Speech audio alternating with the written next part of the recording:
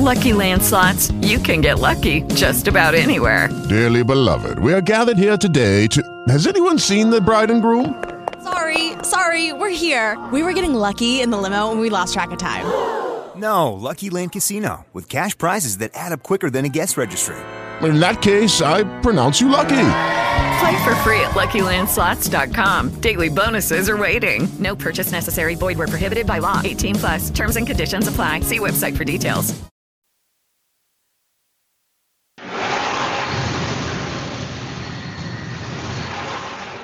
Welcome to the Cultdom Collective Podcast.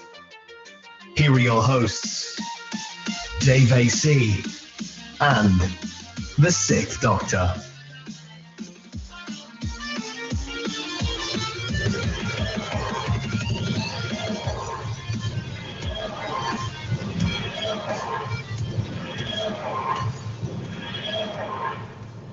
Good afternoon and good evening. I am Bradley Norton, not Phyllis Novak.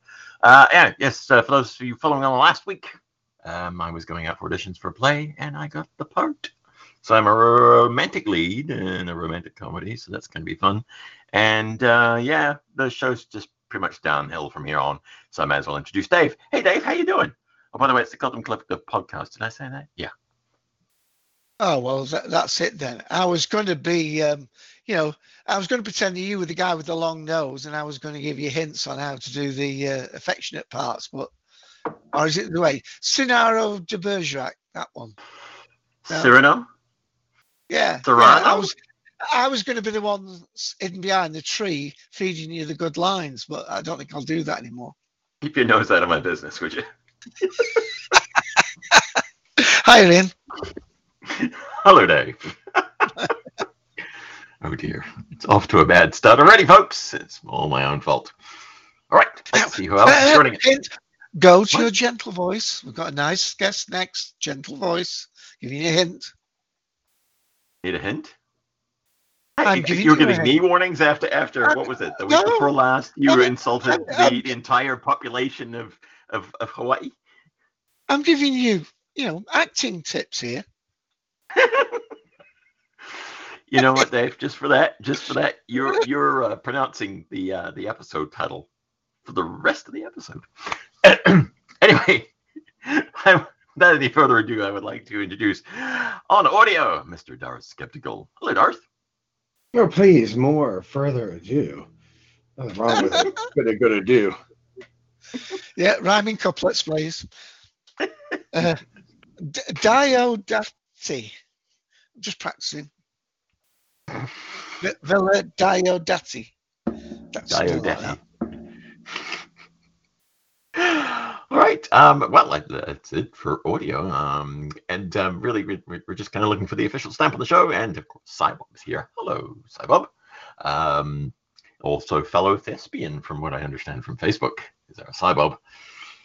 Dressed up as all sorts of characters. But anyway, is he coldless today then? Is he coldless today? Is Cybob coldless today? Would you let me do my job? I was just about to say, until I was so rudely interrupted, is the part he is playing for us today is Master of the Cone. And henceforth, I will push this button and lower the Cone of Silence. Control, new agent training program, section 3.5, the Cone of Silence. To activate, simply lower the cone and speak clearly. What? Do not overuse the Cone of Silence. What? Do not shout in the Cone of Silence. What? In fact, don't even use the Cone of Silence. What? It's never worked right. I don't know why we bought it in the first place. The portable Cone of Silence. What? And of course, that's the official stamp. What? I was just going to say, I think we ought to welcome everybody to the last ever Cultdom Collective. It's all uphill from here, folks. But that's all fun. All right, what should I do next, boss? You really want to? You want help? Well, we can mention that we do have an apology. Unfortunately, Ken's still not feeling up to the stresses, the strains, the thrust, and the jibe, Easy. the wit, the That's probably what got him in the comradeship. hospital in the first place, is thrusting and driving. You know, it's a bit too much like Romeo and Juliet for him. This, you know, he doesn't know which family to side with. But Yes. yeah, hopefully he'll join us at another time. Yes, definitely. All right, there's only one more person to introduce, and that could only mean the coming of news. It's the Typing Monkey. Go, Typing Monkey, go. What? Oh, well done. Well, full marks, sir. Full mark. For those of interested, personal news first. I got cast in a play. Don't know if I've told anybody. No? I'll tell you all about it. I want to hear more. I want to hear more. More. Author. They like me. They really like me. No, actually, I came across it on Finds. Since I moved into this house 3 years ago, I've got my own little den, and I've been collecting bits and pieces and stuff. And I found locally a Picard clock. It stands about 3 feet high. It is well, I don't know if it was a display model for a store, but somebody cut around it and they put a plastic coating over it and turned it into a clock. And it's got scenes from Star Trek The Next Generation on it. And it's just the weirdest thing I've ever seen. And it was $5. And I bought it from somebody locally, and I'm like, it's in my office. So it's yeah, I'll have to put a picture on the Cultdom Facebook page later. Eat my dirt, Carl. you and your Voyager book. I've got a Picard clock. Yeah, perhaps it was owned by that very famous person, Earl Grey. Yes, must have been from the Earl Grey collection. It's very hot right now. Keep stirring. Oh dear. All right. What else have we got for news, David? Well, sort of fan news and personal news. The world can sometimes be good to you when you least expect it. I was doing a favour for my mother-in-law because he doesn't like going on Amazon, and he doesn't like having his bank details online. So because my grandson will be 2, would you believe it, next month, Ian? Yeah, 2. I still owe him a birthday present. Yeah. So he said, well, if you order it online, tell me how much it is, and I'll give you the money, because he doesn't like putting his bank details online, I think. So I did that, and I did it, and I'm sure I've dodged this bullet about 3 times, but I ended up coming off with 1 month's Amazon Prime free. What's it? Today. That was today. So I thought, well, I checked, and I've got up until 3 days to the end of the month to cancel it if I want.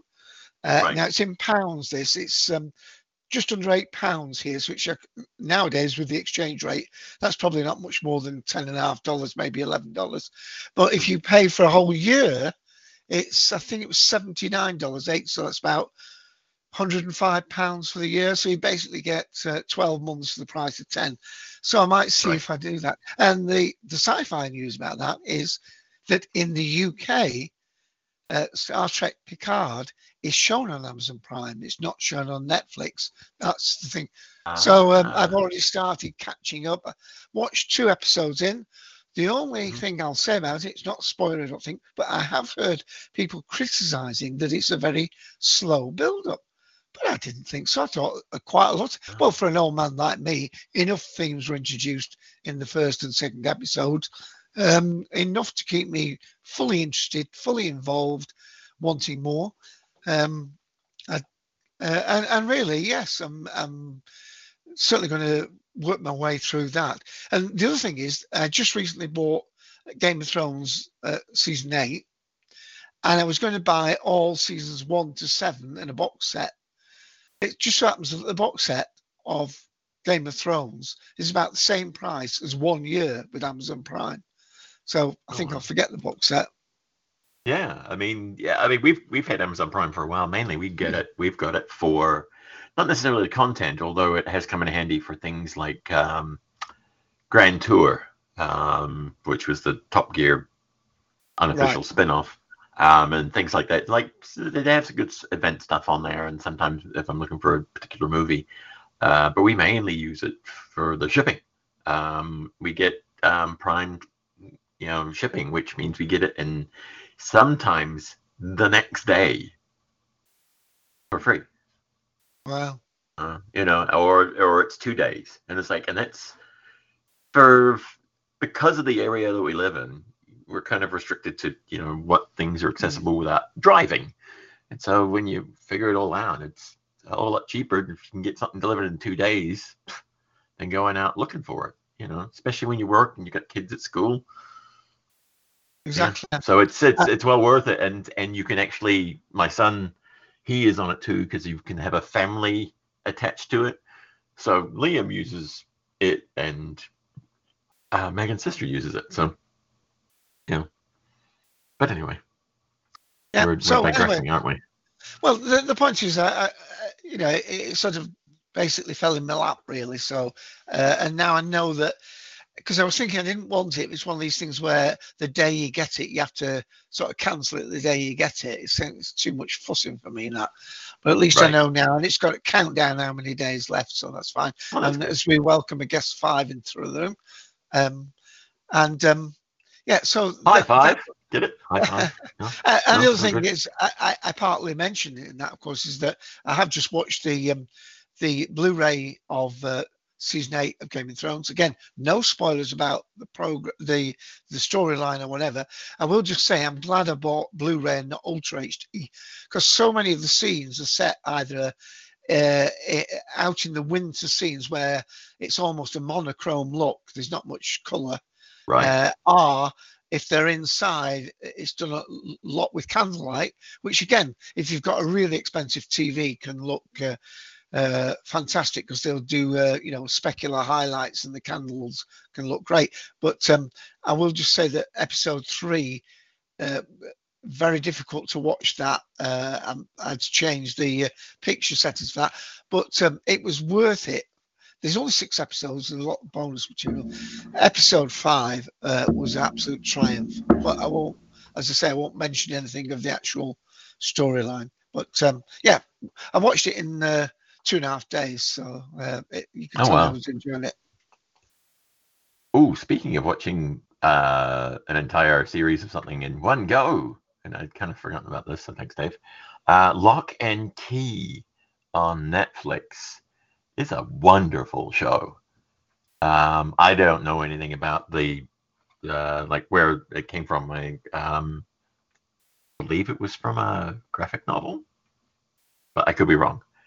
I haven't done any research on this at all. I just heard it had been, I watched a bit on Netflix, and it's fantastic. It's about a family that their dad gets murdered, and while the family's at home, and they end up going to this little seaside town where he grew up, and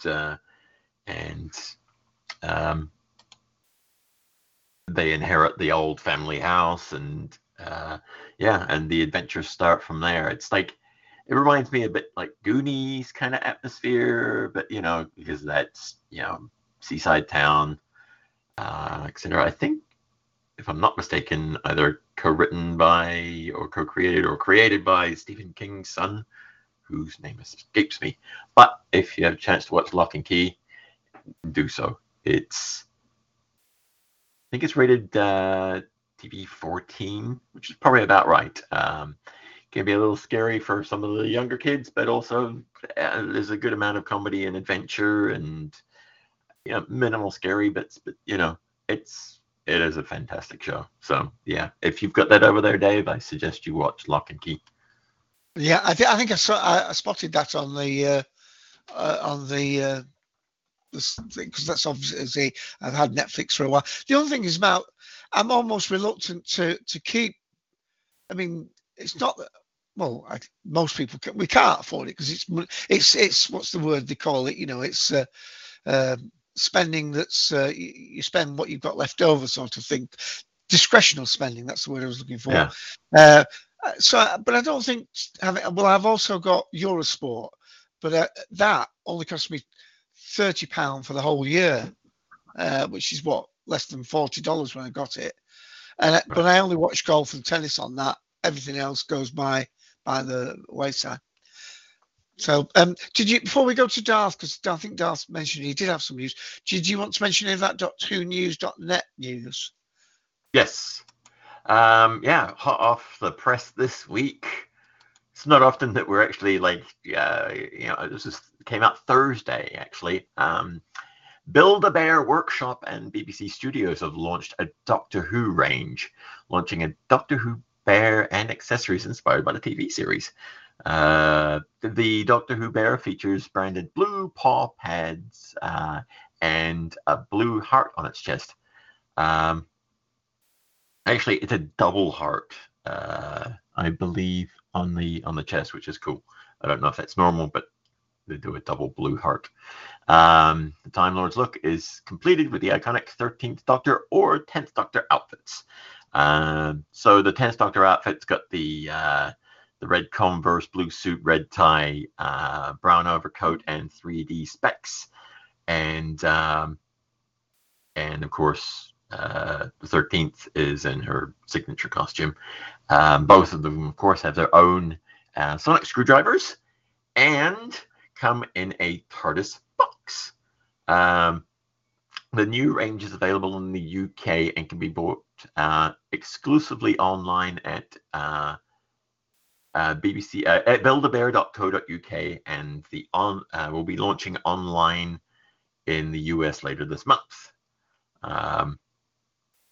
So from what I understand is when it is available in the US, it's going to be a thing that you will order the outfit and the bear, I think, and then if you have the ability to go to a Build-A-Bear workshop, you can then go in and make your bear, dress it, etc.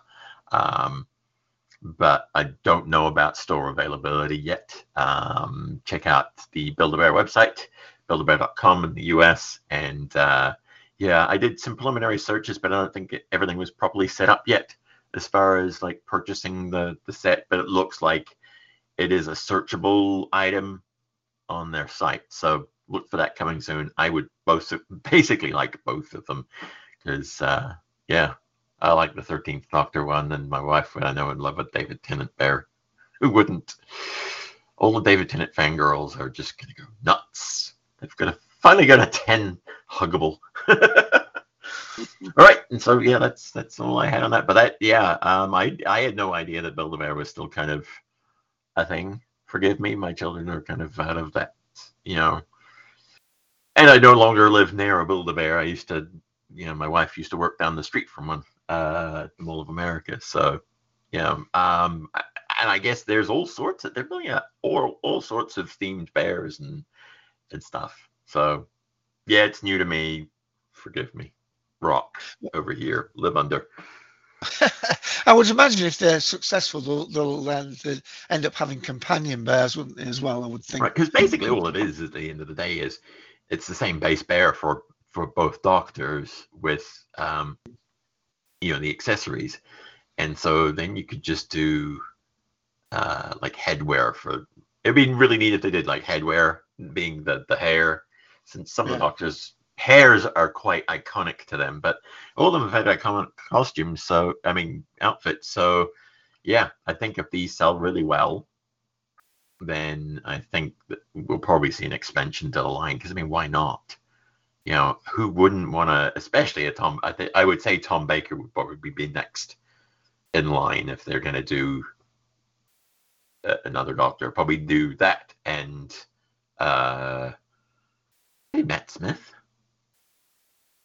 Because Matt's, because you do a fez and a bow tie and the jacket and the boot, and the boots, Well, the 8th Doctor, his test, the outfit he tested at conventions was where he wears a shoulder bag, wasn't it? Things like that. Yeah, that shoulder bag one with a kind of like a shorter leather coat. Yeah, But yeah, I love the idea of this. It's, it's great. It's just, it's the stuff that we really didn't have as kids. And so the cool thing is now as adults that we have the money we can buy for ourselves or buy for our kids. And, and our kids can have this. And, it's just neat because especially in New Zealand, there were no Doctor Who toys.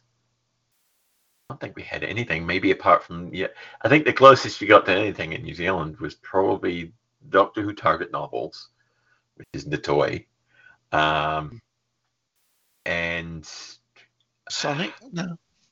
No. No. We might have got some Daleks, like the Louis Mark Daleks, the Daypol ones. But even then, like when I got my Daypol set, we got them from a mail order company. And we had somebody in New Zealand who would order all the stuff in. But yeah, you might get something that was on a magazine that you could cut out and fold, but that was about it. But so it's great now. It's like I'm sitting here now. I've got a sonic screwdriver sitting next to me. I got a David Tennant poster on the side here. I got all these toys stuff. I got this. Well, you are the target audience, I am. A grown up who never grew up, No, it's great. I was at. We're digressing in news here, but just bear with us, folks. It wasn't a very good episode of Doctor Who anyway. So, hey. But so anyway, I was at Ollie's, which for Dave's sake and those who don't live near an Ollie's in the US, it's a cheap. It's when stores get rid of a brand or a whole line of something, Ollie's buys it dirt cheap and then they sell it dirt cheap and you buy it. When Toys R Us went out of business, Ollie's bought all their toys. What I didn't realize that was even a toy was a Danger Mouse car that I got for Christmas. I actually kind of bought it for myself for Christmas, but don't tell my son because he's still undecided about Santa Claus. So he thinks Santa bought it for me. But Santa also bought one for Louis Trapani as well, because Louis really likes Danger Mouse. So I bought him one and sent it to him for it's not Christmas. It's, what did I call it? Procrastination miss. But yeah, I love it these days. It's like, now I've got the money to buy these toys. And the cool thing about the Danger Mouse car, it was like, because it was clearanced out, probably because I don't think the Netflix series really caught up, here. But yeah, I clearanced them out and I won. It was like $7 for that Danger Mouse. So yeah, there's all sorts of toys around here. I've got Thunderbirds toys finally. Couldn't get those for love nor money in New Zealand. I think the only time I ever saw a Terrahawks toy, excuse the dogs, was a friend of my father's from Ireland moved over to New Zealand with his kids and they had Terrahawks toys. And I was just amazed. I was like, oh my God, they're talking. But yeah, so when we were in New Zealand, actually, because of they made the new Thunderbirds CG puppet show, they had all the toys there. And I was like, cool. So yes, I have a Thunderbird too. Just who wouldn't? Well, yeah, lovely trip down memory lane there. I mean, but it's right. I mean, anyway. These sort of things. I mean, it is a family show, and it's I'm sure it'll do very well indeed. Any more news before we see what Darth wanted to mention? No, I can't think of anything. It's probably best I don't. Sorry for that long wait, Darth. I'm sure you were enjoying it just like I was. Indeed, I was. Nothing big, but just to note that this weekend the Clone Wars came back onto Disney Plus, season 7 after a 7-year absence. Really, 7. I just finally come around. Your mileage may vary on this, depending upon whether you got that last season on Blu-ray, where they kind of gave away a good deal of what's going to happen, but as I recall, it's been a long time since I've actually pulled out that Blu-ray. I What think it they're was also starting on with it, Netflix that season 2, maybe. that last thing, or maybe I. That's Anyway. no, that is true. That's where it went on Netflix. But I think they're starting with stuff that they've never released at all. I think that's right. I could be wrong. I watched it and it didn't seem familiar to me. No, I've never seen that one.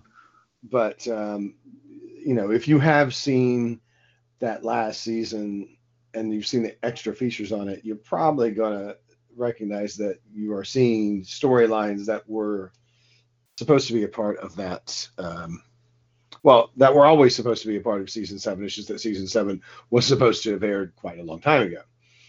But anyway, it's good stuff. Obviously the animation quality is fantastic. It looks a little, I don't know if it's really much better than the last season, even though the last season was 7 years ago. I could be wrong. I haven't done an actual comparison. It just doesn't seem like it's a major difference in terms of its animation quality, even though there have been a number of seasons that have a number of years that have intervened. So there's that.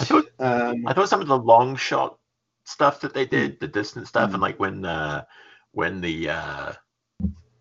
99s were coming in, that was, I thought that was well done, and it kind of like, ooh, that was close to the camera, even though it's animation, and it's like, no, but there were little bits and pieces that I thought looked really good, but like you say, I don't know if it's. But then again, I don't know if I really want a marked difference in quality either, Well, maybe, but there is a marked difference between like the movie that started the whole thing, and then I would say about season 3 or season 4, it becomes really quite a bit different. Because the old joke used to be in HDR then. They've done the others. They've done some of the others in HDRs too. Okay. But like one of the old jokes about this show, if you're sort of in the fandom of it or whatever, is that in season 1, and especially in the movie, like Obi-Wan's hair is like wood. It's not really like hair at all. And then as they go through, gradually they get a way to stay within the style that they've developed, but it looks more realistic. Making a little floppy here. Kind of, yeah. It's still not like, I don't know, 3D animation that you would find in like Zootopia or something like that, where you're really seeing every hair move. It's not like that, because that's not the style that they created, right? There is a sense in which this is a heightened style. So you shouldn't expect it to be like you are seeing photorealistic, versions of Ewan McGregor or whatever. That's not the style. But it has definitely improved as we've gone through the years. I'd be interested. We've only got one episode. It is being rolled out in a sort of weekly fashion. Yep. Are they full-length ones again? Weren't they quite long ones? Weren't they like an hour and a half episodes before? No, there was there was an hour and a half movie. That's what I'm started the whole thing out. I've got that on, yeah. Yeah, which nobody remembers being a theatrical release because it made like, I don't know the exact figure, but I know it's only like $30 million or some really low figure like that. I've got it. It's interesting. It really isn't. It's a lot better than I think people might remember, especially when taken in the broader context of the series. A lot of the reason people didn't like that first movie is because it introduced like a Padawan for Anakin, and people were like, well, how in the hell in the timeline do you have time to have a Padawan for Anakin? But as the series has developed, she is an indispensable part of the series. And indeed, one of the key things about season 7 is her return after a narrative absence, and what that will mean. And I mean, clearly, her appearance in Rebels was a sort of major event that was not really expected, as far as I know. So. I mean, I really find that amazing, and really a testament to the fact that essentially Dave Filoni is now like doing live action on Disney Plus with The Mandalorian, I mean, he introduced Ahsoka and eventually a bunch of characters that are now integral parts of the whole Disney Star Wars universe. Hondo is Hondo. now part of the ride at Disney. Yeah, he's part of Rise of Resistance. Yeah. No, he's part of Smuggler's Run. Yeah. I mean, that was a very exciting, unknown thing to me because I'd stayed away from any spoilers for Disney rides. I'm glad that I did because come around the corner and there's Hondo and I freaked out. I was like, I'm glad you didn't know because I could have just because I saw the video on that and I'm like, No, I didn't see the video. I mean, we spoiled it for other people. It's hard to know how to not spoil a ride because it's going to last for 20 years, but you still may not know what's on the ride if you've never been on it. Right. But yeah, I mean, that was fundamentally awesome that he got in there. I would like to just say one thing, even though Dave Filoni is clearly a champion of Ahsoka and has had a lot to do with Ahsoka, it's still a George Lucas creation.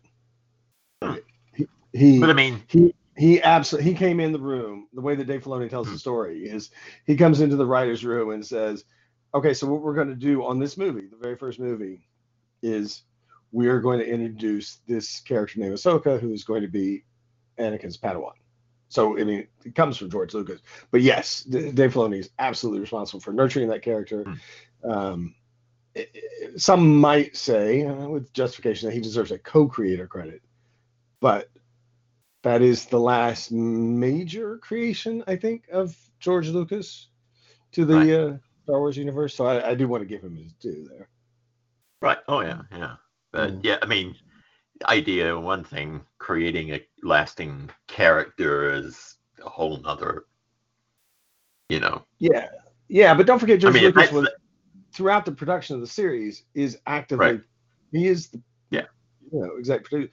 He's there every writers meeting. He's there stomping out story. There are definite storylines where you can point to and say that is completely from George Lucas, and he just gave it to Dave and said somehow you got to make this work. So, but just to have that this is George character, Lucas's, thing. That is George Lucas's gift to the world that we are finding out now. When you compare the sequel trilogy, just say the prequel trilogies, George may not know a damn thing about dialogue really. But in terms of story structure and world building and all that stuff, there's really nobody there. No. And I just think it's amazing that these cartoon, essentially, back when I was growing up, cartoon characters, and they've become so much more. It's just it's quite cool. Well, these creative people, I mean, they can't undersell the fans of animation and cartoons anymore. I mean, you've only got to see the reaction to Cats and Sonic the Hedgehog, the scrutiny it undergoes. They're almost held to higher standards in some ways because people are very much more focused on the creative style of an animation. Maybe, to be honest, I think I think that the complaints about Sonic, I think, were well and truly justified, and I don't look at it as the studio bowing to pressure. It's them going, "Oh, really? That's bad. Okay, we'll fix," and it paid off. Everybody loves it. Well, it's doing rather well, I think. Anyway. Yeah. And that was it. It's like they're like, "Hey, here's that trailer," and you're like, "You're not making them look like that, are you?" And everybody pretty much universally said, "Please don't." And what was their other choice? Release the movie that everybody went, "No." So it's sometimes you've got to take on that artistic critique from a whole bunch of people who don't know how to make movies, because at the end of the day, they're going to go pay to see it. And with that sort of a movie, the reason why it gets money is because people will repeat view that in the movie. I mean, I know Darth Vader's going to see films theatrically released a lot of times, but with animation, I think. I mean, what was the other big money? It wasn't animation. It was the circus one, the Greatest Showman. I mean, nobody thought that was going to be a classic film, but fans repeat watching was what carried the Right. film. Yeah, and that's the thing. It's like that's the thing with properties like Sonic and Star Trek and all the ones that have cult followings. You in a way you have to kind of address certain things and make things the way they want, not necessarily the way they want it, but you got to give them that rewatchability because those are the people who are going to go, they're going to buy it, and then they're going to buy the special edition and then the extra special edition. You know, it's like a drug. You know, they know they've got you hooked because we'll hold that back for the ultra edition in 2 years. Correct. We can sell another one. Boom. You know, so. How did we get here? Oh, yeah, Darth was reviewing an episode. Sorry. I think it was an aside at the time. Where did we get here? Well, one other bit of news that is like actual real world news, but it's impacting fandom, which nobody's really thought about. And I should point out, this is by far the least of its effects, but one of the effects of the coronavirus is a massive slowdown in production of many items that fans want. Companies like Big Chief. Oh, from China, yeah, indeed, yeah. Have said, you know, they've got all these orders that have been put in. You got to think a lot of these companies, whether it's Big Chief or I don't know, Sideshow or whoever, that make these really elaborate, you know, multi-$100 items. They have very long production runs, right? So you'll put in, for instance, there's a Baby Yoda that Sideshow just started, right? That thing is not due until 2021, but you start paying on it in, you know, the fourth quarter of 2020, but you've got to pre-order it now if you have any chance of getting this item, right? So did they you? have these, the what? So did you? The what? So did you pre-order it? Oh, no. But I'm just saying, if you want to, for almost any item, you got to expect probably waiting for a year to get the thing done. And so that means that a lot of orders which were taken in 2019 and are due for delivery in the first quarter of this year are probably not happening for these things because, you know, there's at some point in the production chain, there's a Chinese supplier. Now, obviously that's happening right across the economy, right? And, you know, this thing is going to have a massive effect, not just on people's lives, like physical lives, but on their financial lives as well, because, you know, the second largest economy goes down, you know, what is that going to mean? It's going to mean terrible things probably come November, interestingly enough. So, you know, if you are waiting on one of these things and, you know, it's not getting delivered to you in the time that you wanted, just remember it's the least of the effects of coronavirus, you know. But it's an interesting side note. I know it's already affected Big Chief, you know, and Big Chief make a lot of Doctor Who figures and stuff like that. And so I'm pretty sure if you're expecting to get like the 13th Doctor thing that they're doing, that's not coming in the time frame that they thought. Like, I think they thought it was going to come out in April. It's probably going to be, I don't know when now, June maybe. Well, I'm not sure. The effects, you're right. They cross every board. I mean, on the BBC News, it was saying that the number of air flights has dropped for the first time since something like 1994, first year on year, and it's dropped something like 16%. You know, for not just for a couple of weeks, the effect will be over the course of 12 months. You know, it will have been a downturn, which again, with what's happened to this Max plane and that being taken out, you know, but of course, I mean, there are people of a certain age, you probably think the economy only goes up one way, but what with things like the 2008, you know, Lieberman Brothers or whatever it was, I'm not putting any names to causes, but you just to refer it to what happened with the prime lending rates and things like that. I mean, that took 10 years to play out. You've got to say that although there's supposed to have been a slower than perhaps ideal response to this, you can't say that it hasn't been taken seriously since. I mean, even in France now, they've had a sharp. They've basically quarantined a couple of villages, simply, well, not simply, but because of local outbreaks that they can't link to. So, I mean, the real thing is the impact on people's lives, actually, thing.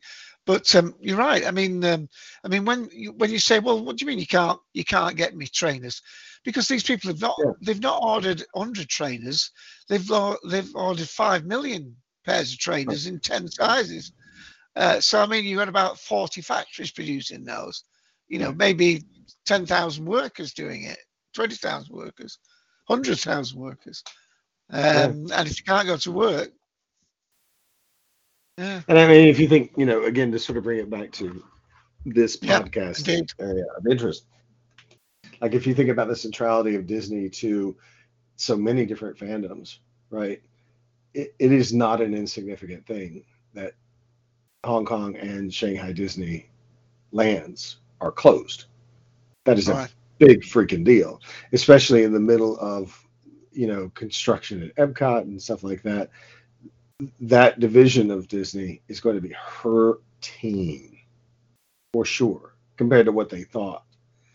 So, I mean, you know, people might think, well, who cares? It's Disney, it's a multinational corporation, so therefore, if they're hurting a little bit, it doesn't really affect me. It might affect you in your, you know, but just because they are everywhere, it might affect what you get to consume. It might lead to things like, you know, some kind of Star Wars thing that you want. Will it have an impact on the production of Obi-Wan?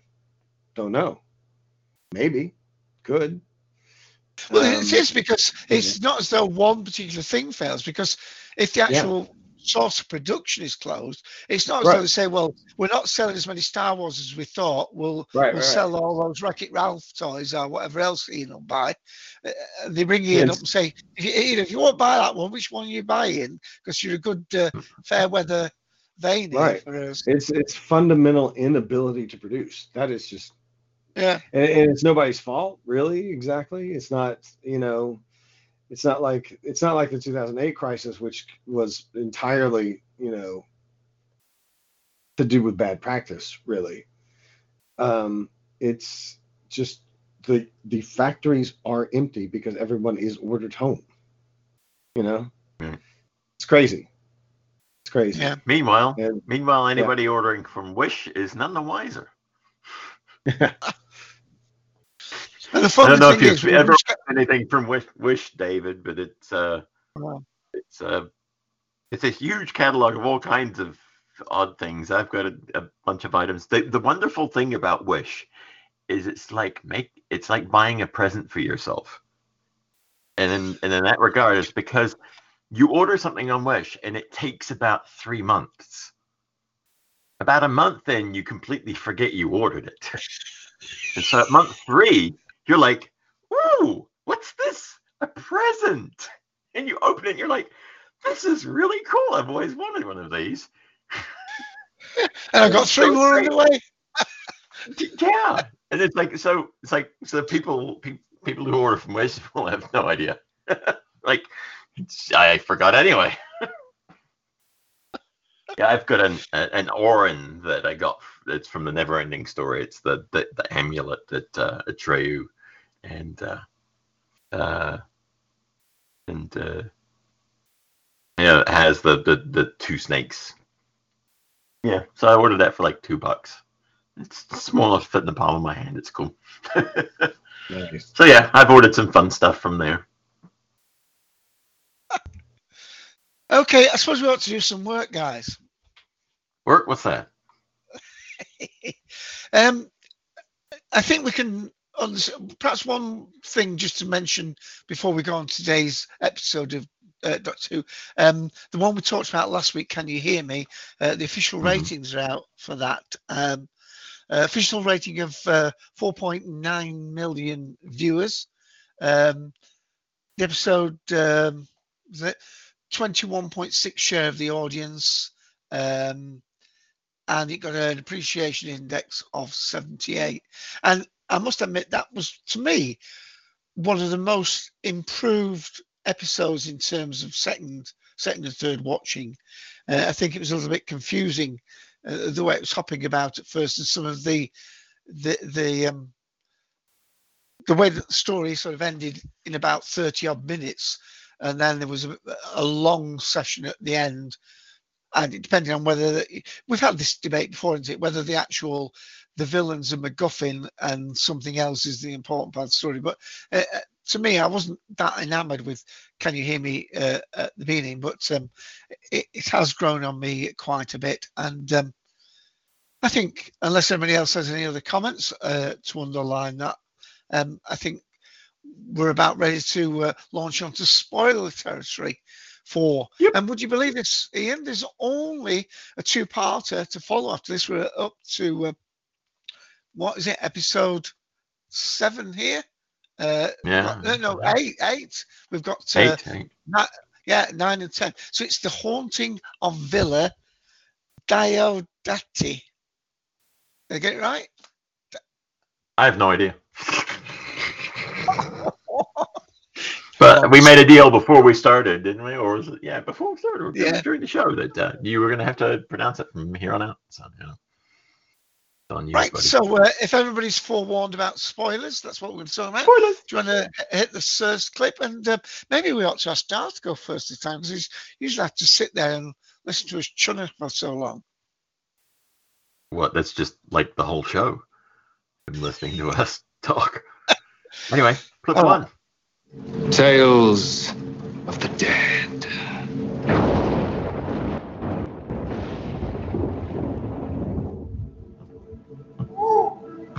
At midnight, we took a torch to the chapel. With pallid countenance and trembling limbs, we descended to the vault.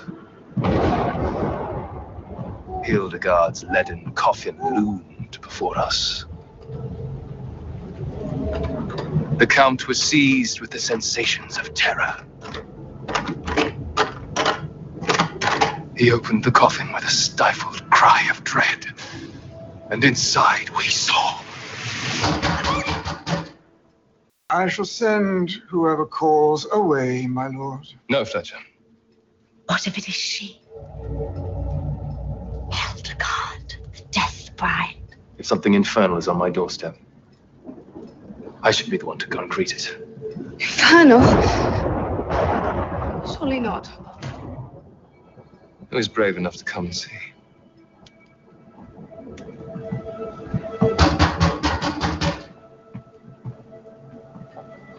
I'll wager it's Shelley, amusing himself with a trick. Shelley is not one for tricks.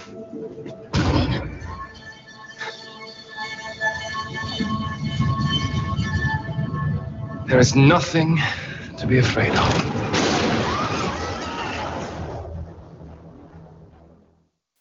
That's the longest clip, by the way. The others are quite a bit shorter than that. There's nothing to be afraid of except for Darth's review. I don't know about that. So just a nice segue. That's all. Indeed, this thing is like kind of a game of two halves for me. It's like the first half before the Cyberman arrives, and then there's the bit after that where you deal with the Cyberman, which is essentially, might as well call it part 1 of a 3-parter, I guess.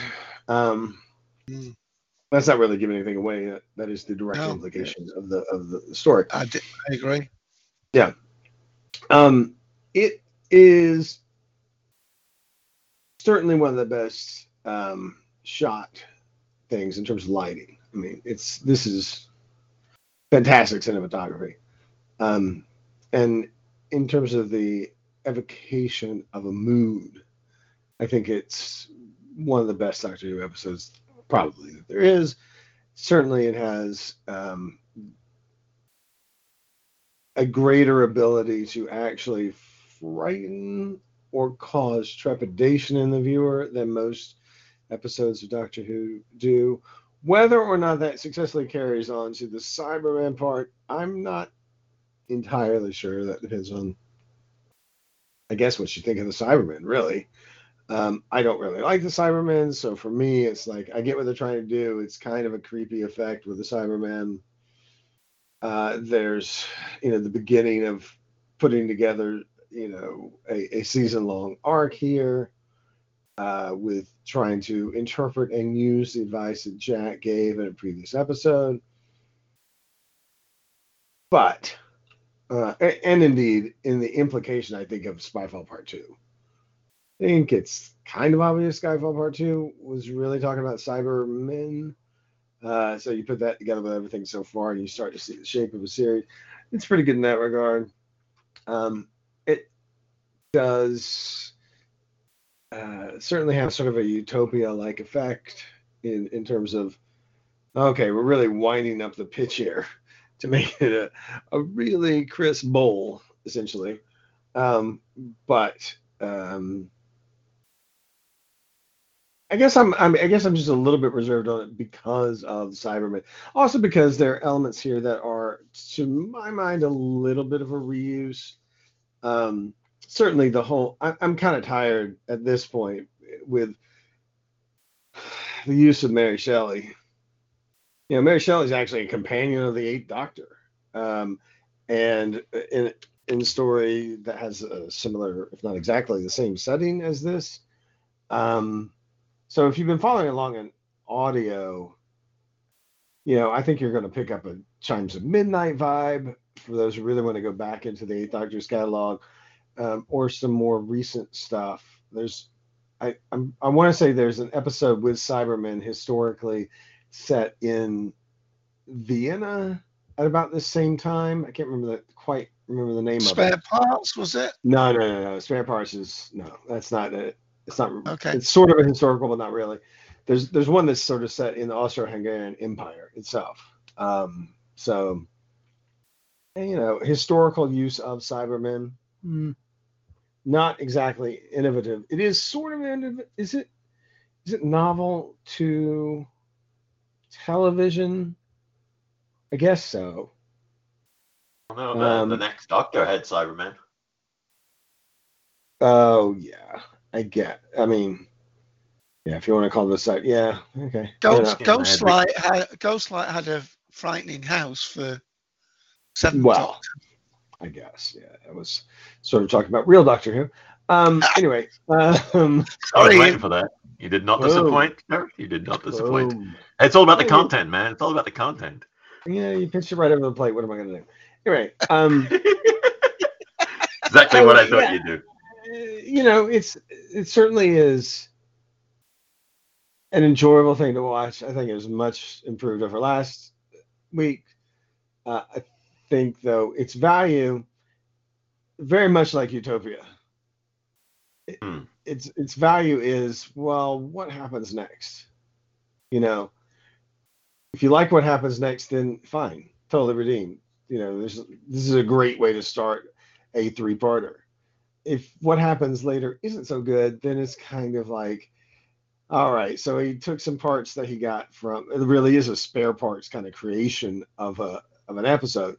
So you take parts that are very famous. I mean, honestly, if most people, if they know anything about Doctor Who audio, probably know Chimes of Midnight or have heard that bandied around fandom or whatever, because it's truly a classic episode that is, though set at Christmas, a very spooky tale about the Doctor and companions in a house that is foreboding and also historical at the same time, and that's what this is. And it does a really good job of creating that atmosphere, but it still is not exactly.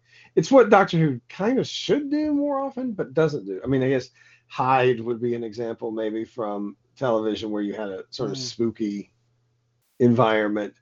But just like Hyde, the second half of that, really, your enjoyment may not be consonant with your enjoyment of the first half, right? Yeah. So what was the other one? The 12th Doctor one. Listen's kind of like that. The one with the house. And You're talking about David with the Suchet. wood, with the wood, the walls. Yeah. Yeah, that's sort of. Yeah. Yeah, that one was kind of spooky house That was thing, great. you know. And they did the thing with the audio on that one, didn't they, as well? Yeah. I guess, yeah. But I mean, again, that's not really historical. That is explicitly modern day. Cause that's True. Well, what's her name? It's historical now. Wow, I guess. But it was historical the way we did the way we did. I mean, the 10th Planet is historical now. If we're gonna go down that road.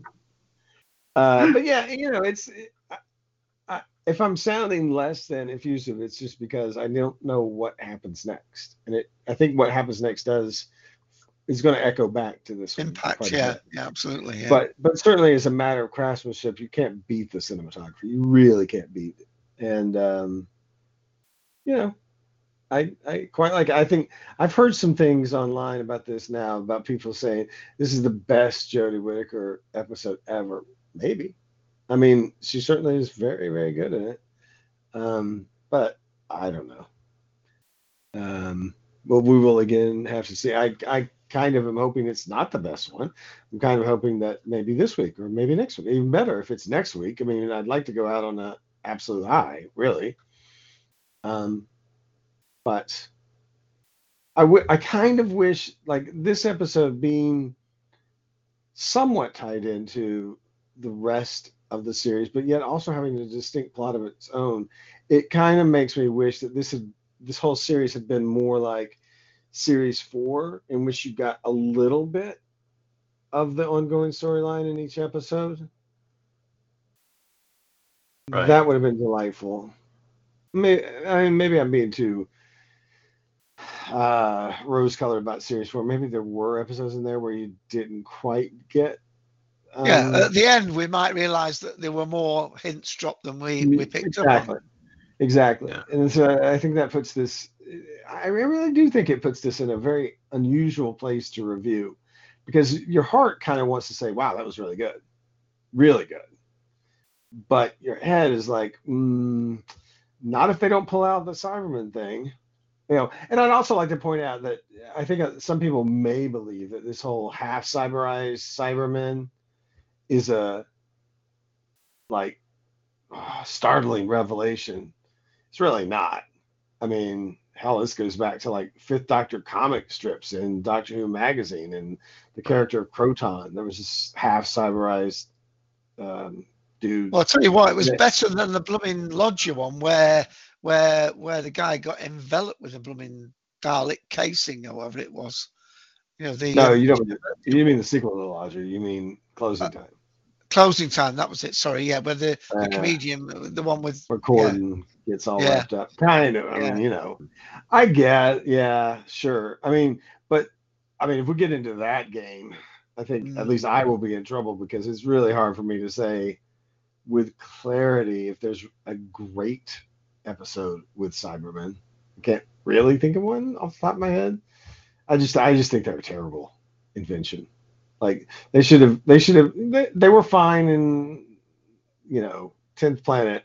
It's kind of an interesting thing, right? But then the paper's coming for me.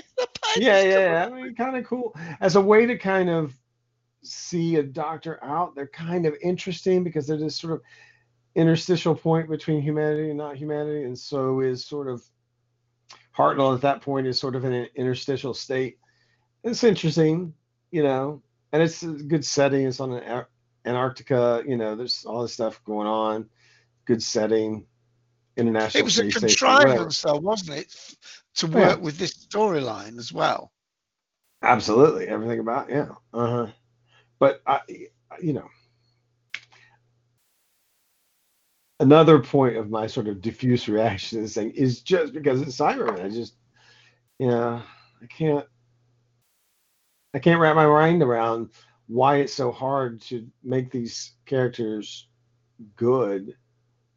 But ultimately, even the best attempt, I think, was maybe whatever in the conclusion of season 10. But even that, I don't think in the conclusion is all that good. And I tell you what I'm dreading is, let's think about recent history. Let's think about just the last 3 seasons. It's three of the last 4 seasons. Wait, is this right? Am I right? Maybe I mean 3 of the last 5 seasons have ended with the Master controlling Cybermen. And it sure looks like that's what's going to happen now. Maybe not. Maybe I'm wrong. I hope I'm wrong. But you got the Cybermen out there. You got the Master on the board. Yeah. What's going to happen? The doctor references that somebody must have sent this Siberian back in time, didn't she? Yeah. During the storyline. Who would do that? You know? Yeah. I mean, now that he's got the TARDIS back. So you almost wonder if they were the foot soldiers that destroyed Gallifrey as well. I mean, hello. Because how else could the Master of... Because he says, he and this is not spoilers because it's from the past episode, that he said, the Master tells the Doctor that he destroyed Gallifrey. Well, I don't suppose he went around shooting it with himself with one gun. So, you know, he would... And is the ascension of the Cybermen their ascension to being Time Lords? No, I think the one in this story will become the new cyber leader. So it's his ascension to being a cyber leader, I would have thought, in the next story. I don't know, but there are a lot of things about it. It's, you know, this episode is about instilling dread in people. The dread it particularly instills in me is just, where are these elements going to? Well, the one you referenced, the Skyfall one, the guy who...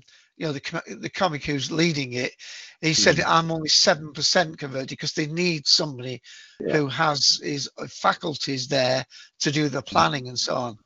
Well, they may be going with the same idea that they need and remember, we've had a Dalek story in the past, the one in the Empire State Building where they wanted you know, the Manlik. Oh, I can't believe I'm saying that word, but where they wanted to get some humanity into the Daleks so they could beat. That's the only way they think they could beat humans. Well, this might be this one's ascension to, especially now he's got that what would you call it? Something like Terminator 2's intelligent metal, or what we call it. Yeah, the Quicksilver, as he called it. Do you want? Great. They have impeccable timing. Tell number one to be quiet. Heal, number one. Heal. Yeah, I don't know. I mean, it's you like the cinematography of it. You like I'm assuming you liked all the costuming and that. Do you think? I mean, how recognisable are these characters to the American audience? I did listen to Discussing Who, and they knew obviously about Shelley and Frankenstein and that, but they didn't feel maybe that a lot of the American audience would be that aware of the importance historically and literature wise. And of course the Doctor makes reference later on in this episode about, you know, it's the stories that resonate throughout time and give, you know, substance to these thoughts and feelings. And, you know, they mention the modern Prometheus and things like that. Sure. I mean, it's not my place to speak for the entirety of the American audience, but it would seem to me that if an American audience were likely to know the creator of Frankenstein, it would probably be that audience which is watching Doctor Who already. Right. I think so. And, you know, I guess I'm a little tired of that metaphor too, to be honest with you, because we already had it explicitly in the, you know, 8th Doctor movie, obviously. And plus, honestly, if you've been listening to audio, this whole Mary Shelley thing is, to me at least, massively played out. Like, the question is not, will an American audience recognize it? It's, why does the British creative team want to keep going back to that well. What is so special about Frankenstein? What is so special about Mary Shelley? Why do they keep trying to hammer this into Doctor Who? And I really don't know. Well, it's copyright free for a start. Well, okay, fine. That's true enough. I guess I can understand that. But I mean, I'd much rather have like a proper vampire tale, not the sort of like more like what Terrence Dicks actually wanted to write for State of Decay, not what became State of Decay. Like I really something. Well, but we've had that in audio. But there's a really good Fifth Doctor audio that actually surrounds the origin of the legend of Dracula. That is awesome, and that kind of thing would be more interesting to me, I guess. I don't know if you're talking about sort of universal classic monsters. And actually, I'm not entirely sure. Well, yeah, Frankenstein in general, I guess, is copyright free, but the specific iteration that most people in America are familiar with, the universal thing, that's not free. But I don't know. I'm not. To be honest, it's another great example of an historical used to good effect. Fine, that's great. That is certainly, I think, when we are done with the Whittaker era, that's one of the things we're going to look back on and say they pretty much every time there was anything that had any kind of historical element, almost anything. Maybe not last week, but almost anything. That they nailed that. Even last week, I think they nailed that aspect. They nailed the ability to realize it on screen much better than most other eras have done. Kind of. Right. What I thought about this was that it could almost be done as a stage play. This one, I mean, it's almost the Inspector Calls in a science fiction form. You know, it's because she's basically. I mean, it could be a crime, but. Ian, do you want to just play? Was it about the third or fourth clip? Move us along, and then we'll resume. Alrighty. Here comes clip number 3. What's his problem? Oh, paid Dr. Polidori no heed. He's bad-tempered because he does not sleep. He walks at night. A terrible affliction. Imagine. Never being able to truly rest. I'm fully aware of what you want. Please reveal all. My third canto. Of Childe Harold's Pilgrimage, my work in progress. Nah, it goes on a bit, that one. No offence. Nice mention of Ada, though. Big fan of hers. You know of my daughter? Will do. Gorgeous brain. Why are you here? For a quick visit, supposedly. But I'm getting this really weird vibe off your house. Vibe? Yeah. I don't want to worry you. I'm sensing that it's sort of unrelentingly evil. Yeah, the psychic paper didn't work right at the beginning, did it? Now, I didn't know whether we've had before when the psychic paper hasn't worked on people with high intellect. So this gathering was supposed to be people of high. So I was thinking, well, perhaps that was the reason. But then she's talking about this like perception field around the house, things like that. Right. Ian, do you want to talk next a bit more? And then whenever you want to stop, just play a later clip. Sure. Alrighty. It was all right. I watched it again last night to kind of prep for this because I was in that mindset of it's all right. I am not what you would call well-read. I know who most of the people in this were, but I think it aimed a little too high, at least for foreign audiences who aren't literary buffs. There was just so many things I didn't know. I didn't know that Shelley and Byron hung out for a kickoff. Yeah, that's great because then you go look it up. But I almost got the feeling that we really should have had a little bit of a exploratory walk and talk as the Doctor and companions came up to the house. Now, this we're going to go see, and this is what they're supposed to be doing. That would have been kind of nice going in, but we kind of got shoved into this, and I think that was part of my problem, is just not being familiar with some of the things that they were trying to point out. Like nobody snog Byron. Why? Why nobody snog Byron? It was a Why is that? philanderer, wasn't he? Well, I don't know that.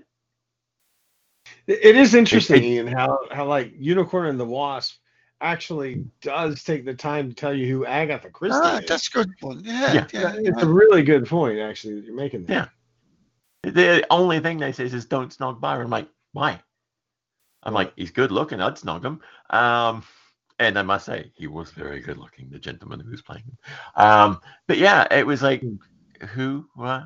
And I didn't attach to any of the characters. I didn't attach to Mary Shelley. It was that neat little speech she did down there, but then it was like taken away by the Cyberman. It's like, who cares then?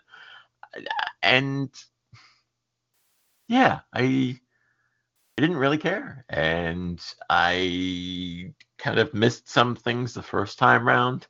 And that was one of the reasons for rewatching it. And I found myself drifting off, well, not to sleep, but just, my mind wandering off to other things.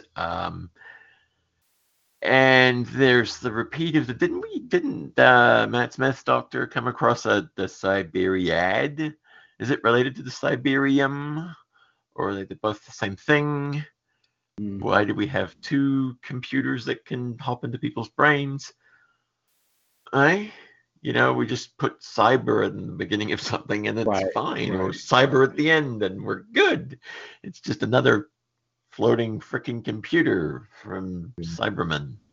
And what's the difference between Cyber Lord and Cyber Controller and Cyber whatever? Cyber Lord, Cyber Controller, Cyber Janitor, Cyber Second in Command.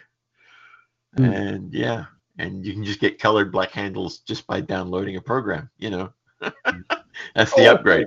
He's got the colored bars now. That's all right. They get 5G with the black one. I was probably more scared. I think I don't think I've been scared of the Cybermen really.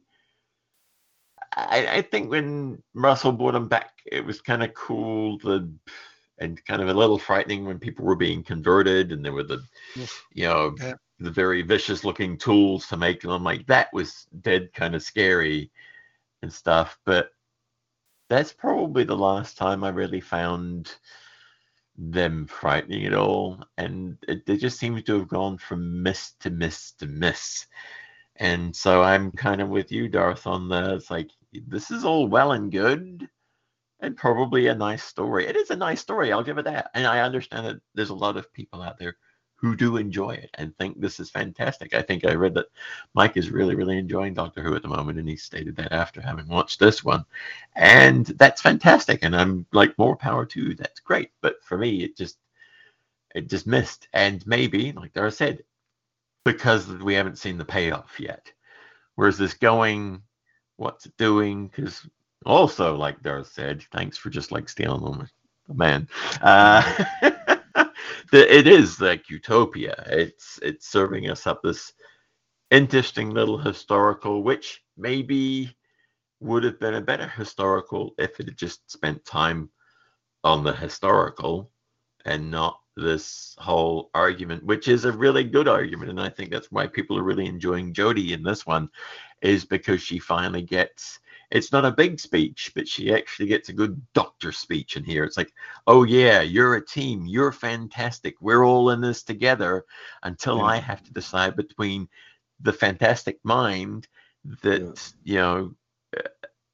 that can create and influence so many people. I mean, for example, it's being used in Doctor Who as a storyline. So it makes its own point that, the story is still being used so many times and referenced so many times in so many works of art and, fiction and movies and all sorts. But none of them can decide. And she turns it on him and basically says, could you make the decision?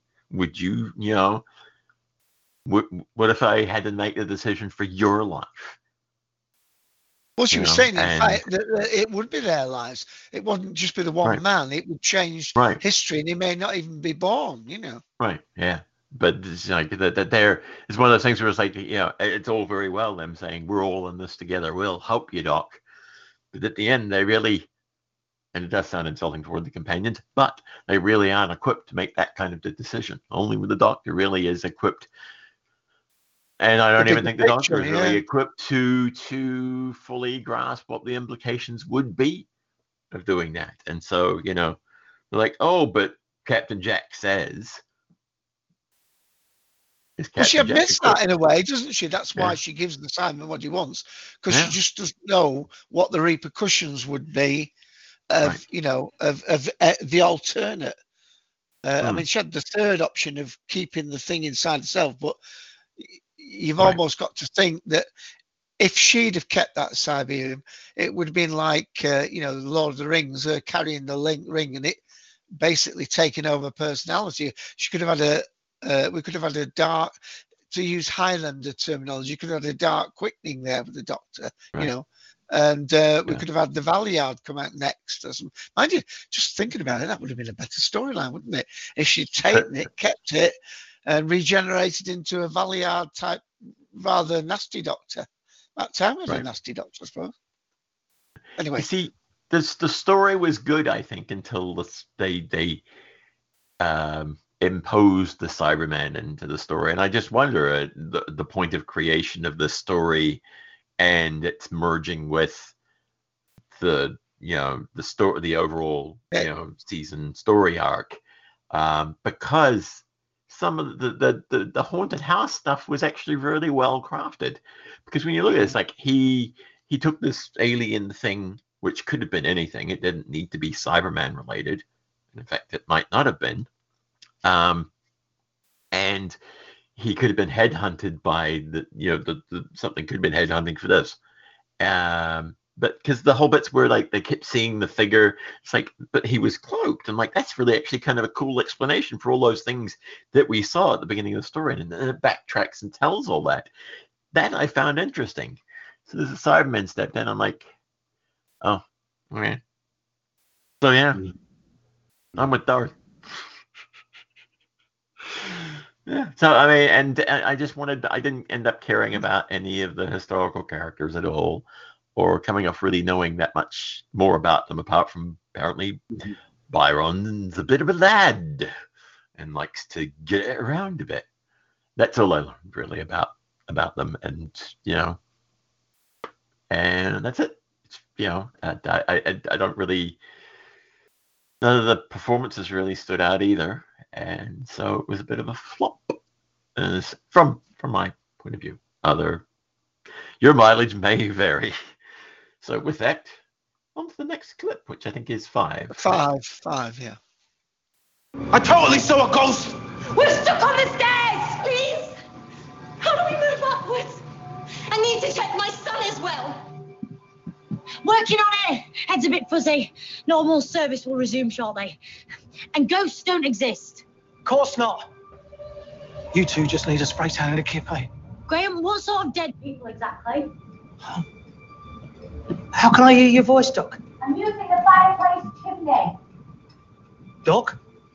Graham? Well, they've gone now.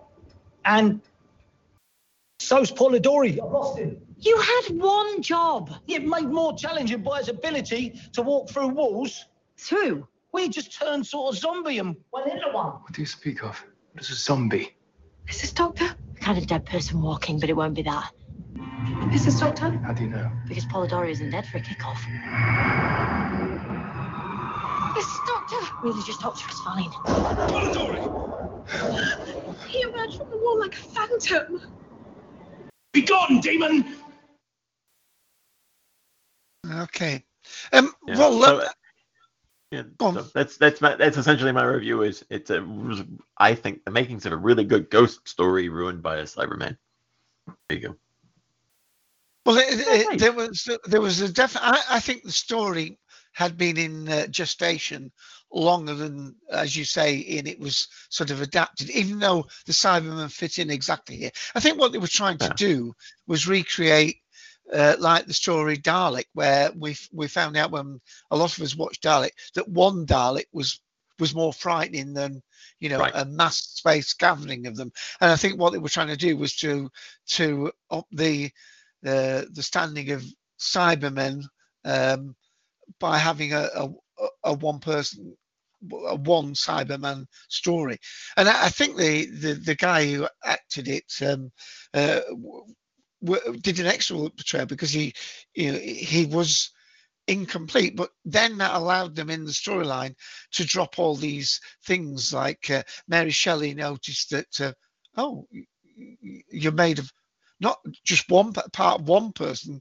She seemed to think he was made of other parts. And although there was one mistake, I thought, when the Cyberman his gun misfires and he's obviously depleted from the time hopping, and then he lurches towards the Doctor, and then as he reaches near the window, he's struck by lightning, and it's revealed that becomes a power source for him, and he charges up.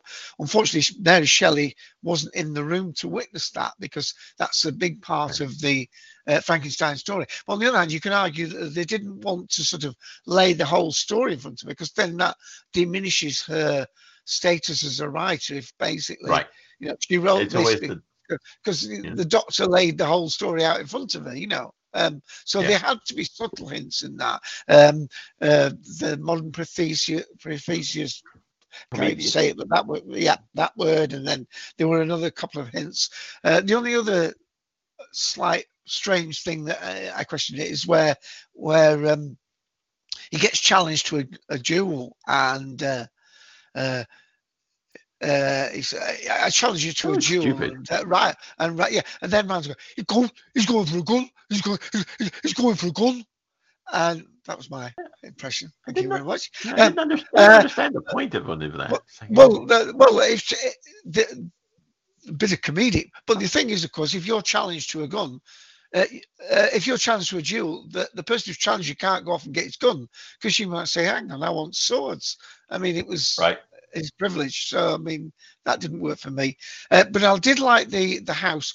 If anybody here, and I don't include Ian in this, is Buffy the Vampire Slayer, they did a fantastic Halloween story where they were going to this college, what they call them, these houses where they have them, and in the top room somebody had drawn a pentagram, but they thought it was sheep's blood or something, and it was something, and it basically, the whole house closed down.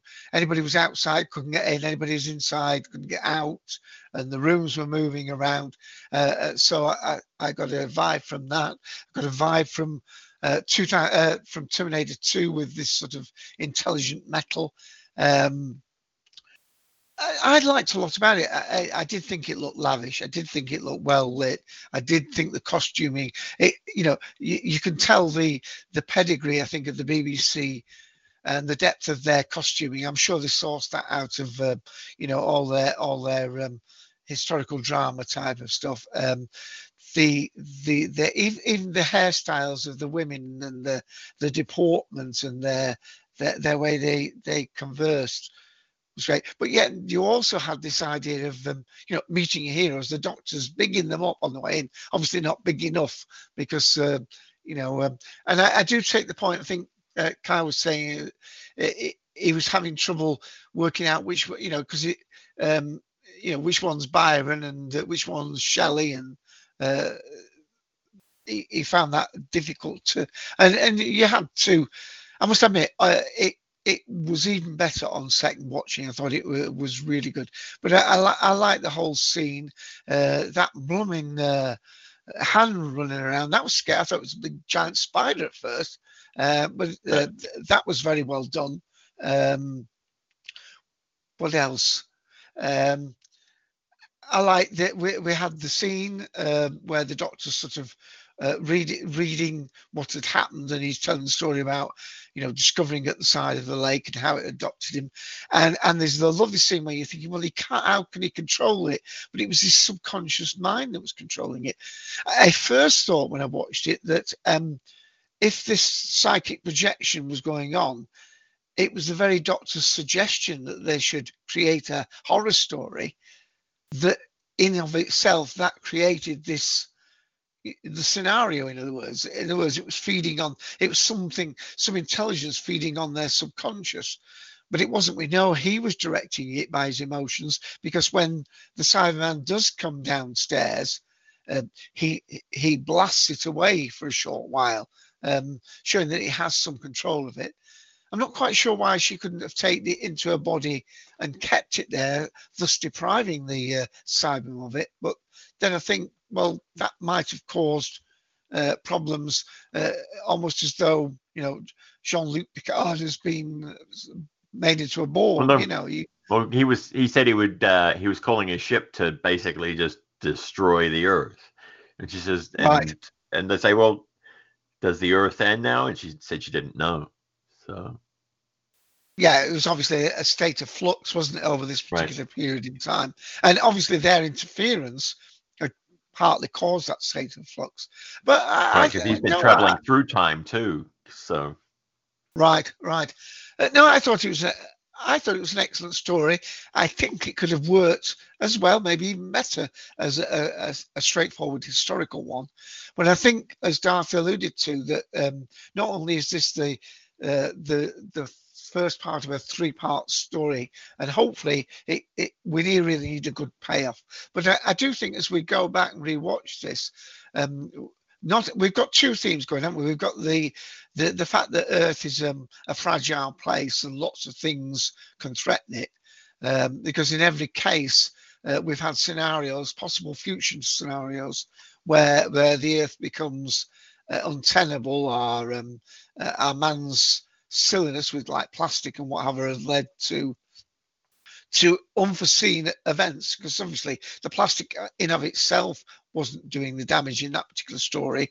It was this virus that was using it as a food source, but the unintended consequences and so on.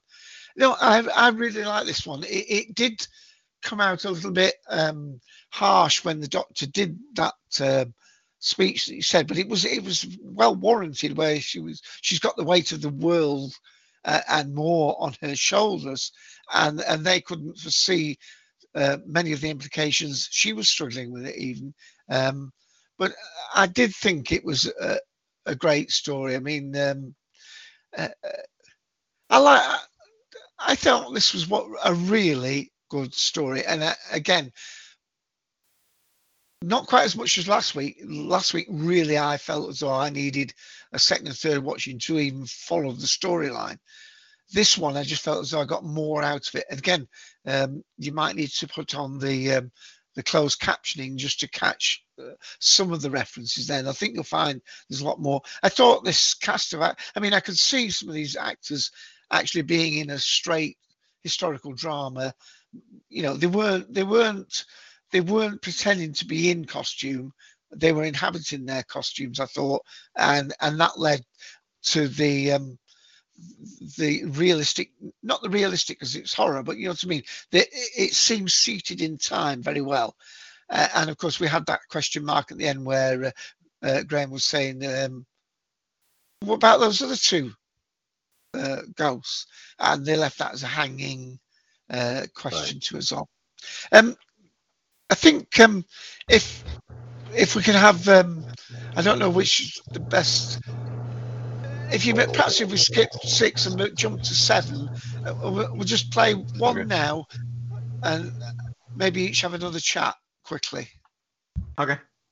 Rage, fear, and death. How is he seeing all this? The Cyberium is burning through his mind. It'll destroy him if it stays in him much longer. An epic battle.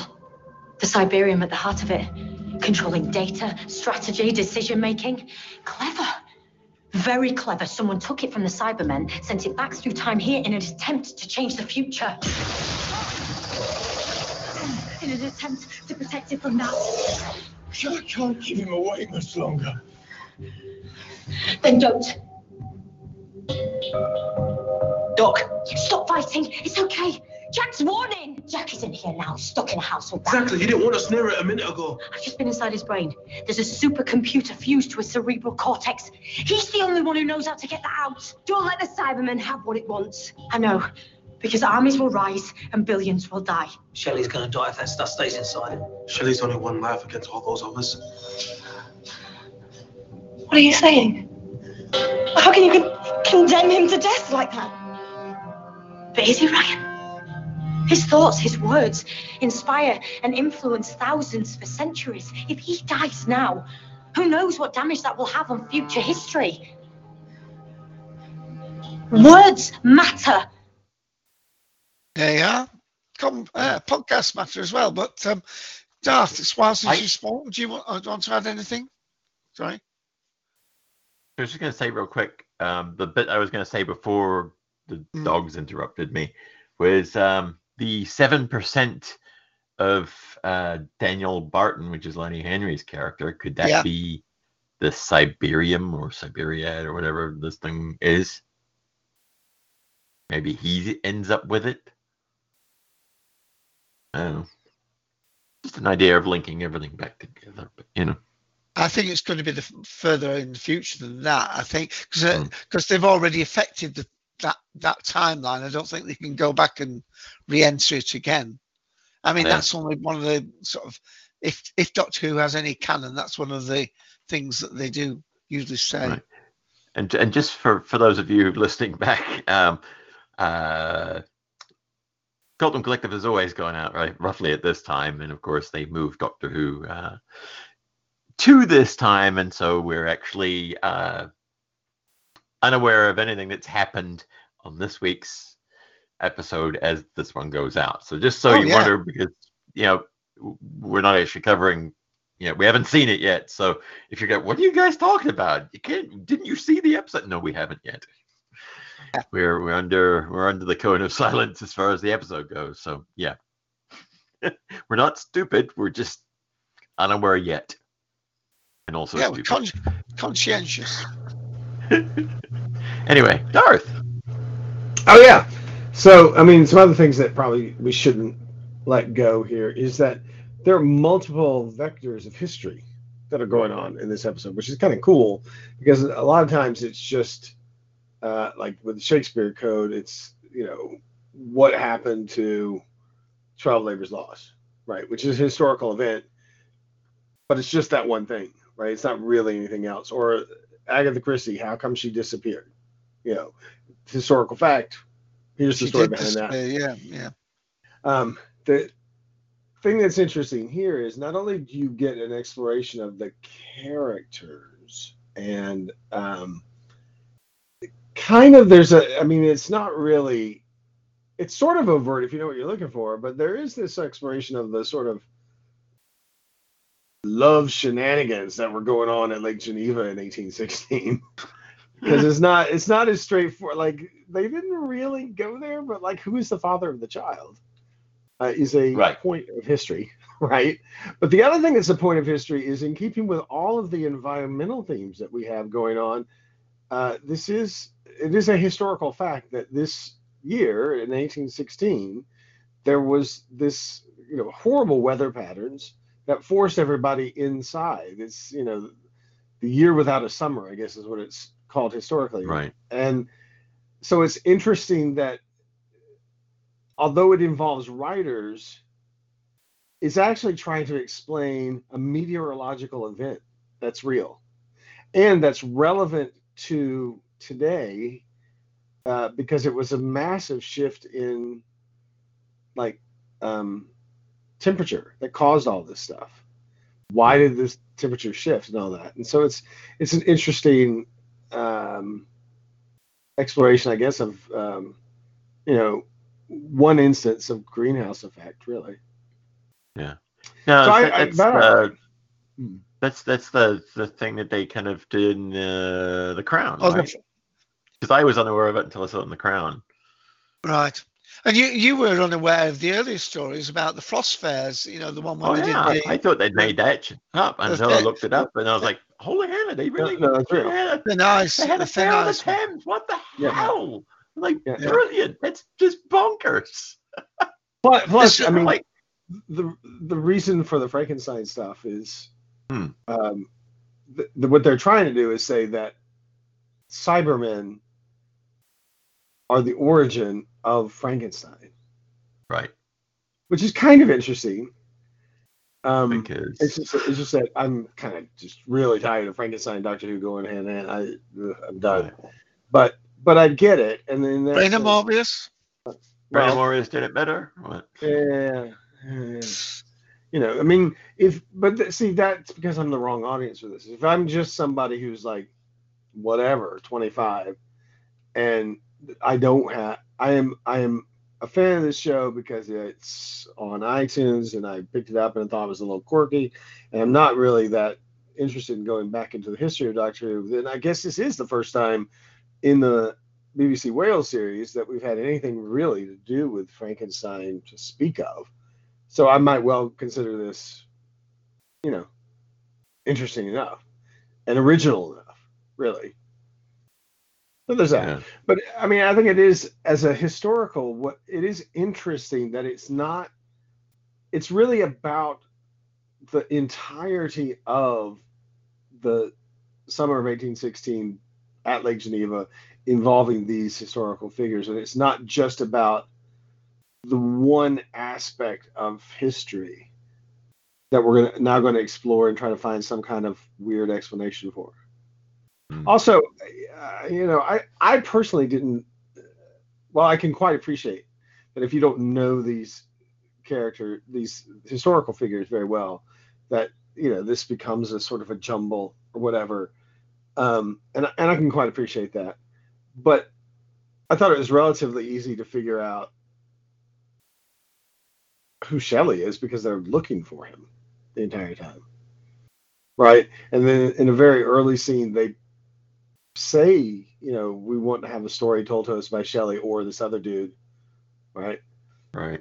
And so like the tracking of the people, like just simply associating a name to the person, that to me wasn't terribly hard. But yeah, it is a little bit weird, and I guess it's because there's this Cybermen thing coming in the second half that makes the exposition scene like a sentence. Right. Yeah. Whereas it could have and maybe should have been just a little bit more, like you would have thought Ryan and Yaz, for that matter, are maybe not. I mean, they don't have degrees from university in literature. So why wouldn't the doctor say, oh, you might have missed this or whatever, here's who this is, here's who that is, here's who the other is, and by the way, nobody knows. They really needed an info dump at the beginning. Well, kind of. They did or a little bit along the way or something, but you're right. It is just a sprinkle of, these people have something to do with Frankenstein. Okay. Don't mention Frankenstein. They did it with the gossip about who was with whom and things. Yeah, that's true. That is very true. That is a very effective scene, actually, but it's sort of... Go ahead, Ian, because I think it's too quick. I feel myself... I can't concentrate on what they're doing and who they're talking about. It doesn't work for me. It's like, and I couldn't tell you what they say in there. Really, I mean, apart from I remember watching it again last night, and I still really couldn't tell you. Apart from that, Byron's a bit flirty with the doctor, and that what's his name wants the loo. That's all that scene is. Yeah, it's interesting because it's an example of something you only, in major franchises at least, you only get in Doctor Who, and that is it's the opposite of technobabble. It's historicobabble, and it is the one section of this thing that I think if you don't know anything about this history, that you are going to have to view it again. When you view it again, I think you'll be like, okay, I kind of get it now. But still, it goes by really, really quickly. I think it's clever, but I can completely understand if it is just too fast. I applaud them for trying something different. I really do. Yeah. I also applaud them. By the way, another thing that is in here that they don't even remark upon, so maybe you don't learn anything from it, but this is, I think, the first example of a reel in Doctor Who. Oh, no, that's somewhere before, surely. I don't... A reel it's type of dance. Type of dancing. When I was dating, it was quite popular. I don't know. I mean, but it certainly makes sense that this is 1816. This is the Clockwork one. Did they have it in that? The no, not a full reel. Now the dancing in the. They have right. well, you may. I mean, that is. I don't. I mean, I don't know. That might be the more French variant. Did they dance in Enlightenment?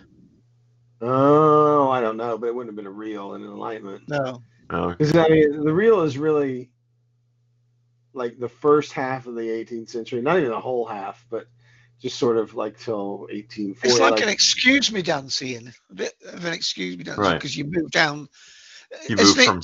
With two rotating circles, isn't it? I think the inside goes clockwise, the outside goes out. So you end up dancing with all the partners at some point, I think. Right. And you go under an archway. Two of them form an archway at the end, and you go under. It's a very long rectangular dance. Such elaborate, yeah. Such that, like President Tyler, who nobody talks about, was from Virginia, where the reel is really quite. It's like musical chairs, but you're dancing while you do it. Yeah, but it's very long. It's very elongated, and you go from one end all the way to the other end when you switch partners, and so you're dancing. It's kind of like gears on a bicycle chain, right? You're going for a little bit with one partner, and then you go to the next partner, and then you go to the next part, and then you go to the next part, and then you go all the way back to the beginning again. They certainly did it in Pride and Prejudice, if you ever watched that. Yeah, it's sort of like that. Yeah. But it was just interesting to me that there is even a little bit of movement history in the thing. And, there's some there are lovely comedic touches, like, the doctor finding that very elaborate, whatever, Prussian almost hat that she finds. And she, like, gloms onto that kind of like with the distant memory of Matt Smith about her. And how he liked weird hats.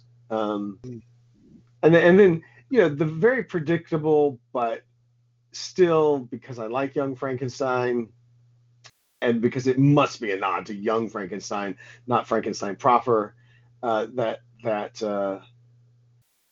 starts out real gloomy, right, in the pre-titles, and then it ends on all four of them. They open the door and there's all four of them, and they all jerk backwards like they're as surprised as the people who have opened the door. Right. I love that. And then the whole thing of Graham after that, like trying to put on the weird, old variant of English, and how he starts with Pride. He starts with the opening line of Pride and Prejudice. It is a well-known fact that right. Somebody's in need of a. Right. Exactly. It is a blend of it's a pastiche on that aspect of Pride and Prejudice, but then it's also a general knock on a Doctor Who convention that makes no sense, which is that the Doctor always parks really far away from whatever she's trying to get to. It's just funny. It made me laugh. But there are a lot of lovely little lines throughout this thing. For dialogue, I think it is an extremely well written episode, and especially I think this is a first time writer. I'm pretty sure, unless I've missed something somewhere. The interior of the house, by the way, was the Pete's Will one, I think, where your friend Ian, the mother, the actress, Rose's mother, Rose's dad's mother. Yeah, Fedora, that's the one. Yeah, that's the house that they own in the world where he's been a successful businessman. Mm. Oh, really? It's the same house. Yeah. Yeah. If you look at the staircase when Jackie comes out and addresses the party, she's at the top. She's at the middle landing, the landing in the middle, and it's also the same front entryway that's used in the Matt Smith, the last two, the Ponds two-part of the Angels in New York or whatever. Angels Take Manhattan. Angels Take Manhattan, where the guy who was tracking the angels, he had the angels in the basement. The little baby ones. Same house. Oh, right. Yeah, it's been used a lot, and I think it's great. It got used quite well in this.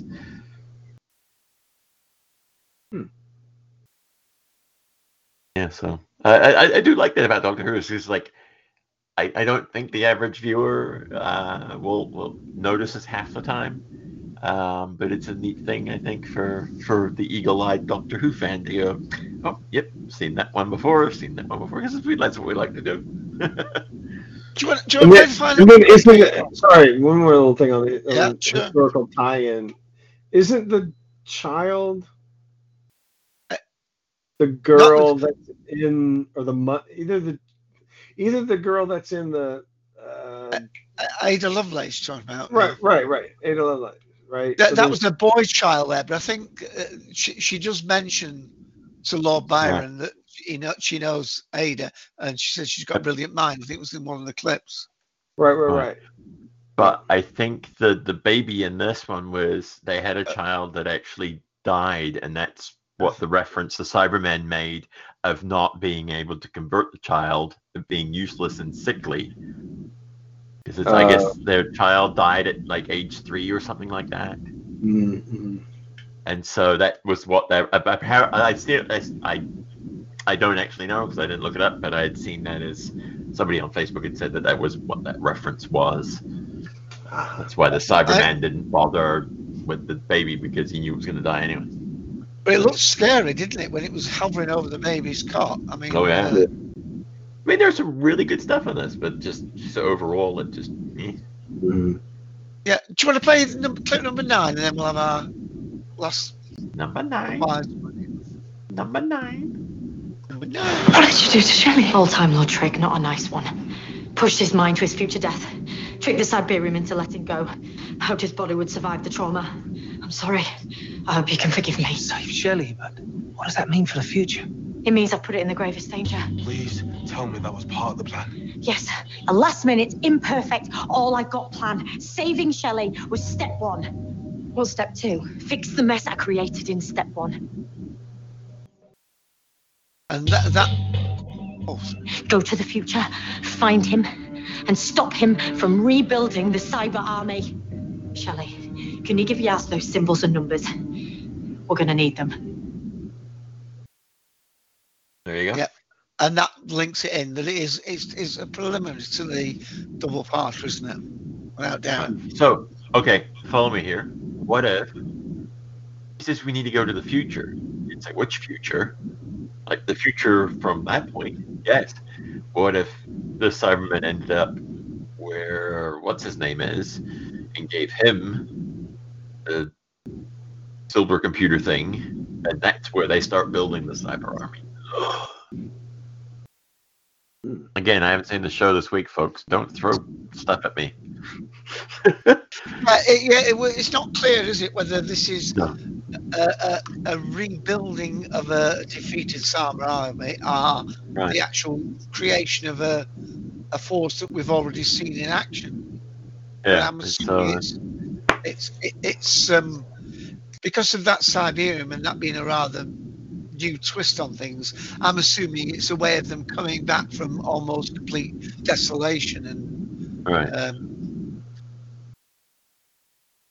Again. But I think we've about covered it. Of course, we'll have an even more difficult task next week because this has been episode 363. Next week, 364. That will be Sunday, the 1st of March. Ascension of the Cybermen. Cybermen, I think it is, not Cyberman. But that will be, now, it's definitely part 1 of a 2-part story. So we may be even more difficulty next week. Of course. Yeah. Sorry, if you were trying to say something before Dave so rudely interrupted our resident Hawaiian. I don't know. I think I forgot now, so that's fine. Oh, sorry. Apologize, Dave. I said sorry, yeah. But you did sound like you meant it, though. But anyway. So yes, now as Dave and Darth and I head off to go and find out what happened this week, you can of course catch us next week, and you can also join us on the Cultdom Collective podcast on talkshoe.com, and the call ID, Dave, is... Oh, Well, we're on TalkShoe, it's 54821. But if you want to join us on, say, Facebook, don't forget, you do have to be approved. Yes, we're very selective. Ian will set you a couple of questions. We'd like genuine Doctor Who fans to join us on Facebook there. But it's TalkShoe, call ID 54821. Of course, you can find us on many podcast directories, including iTunes. Yep. So you can listen anywhere, and you can also join us too. We go out live at 2 p.m. And every Sunday while Doctor Who's on, and then we will go back to our monthly. So yeah, if you want to come listen live or join in, feel free to do so. Yes, I want to thank Darth for showing up and broadening our expertise on all things Who. Thank you. Thank you. All right. So there's nothing more to do and nothing more to say. So until next time, it's goodbye from Mr. Dave AC. It's goodbye from Ian, the Sixth Doctor. Goodbye, everybody.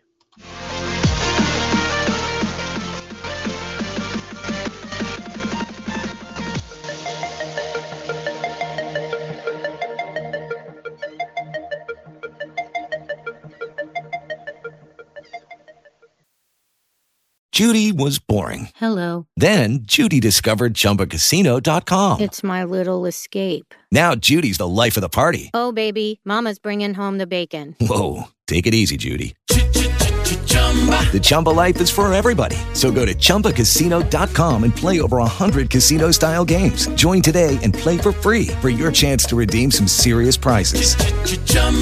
ChumbaCasino.com. No purchase necessary. Void where prohibited by law. 18+ terms and conditions apply. See website for details.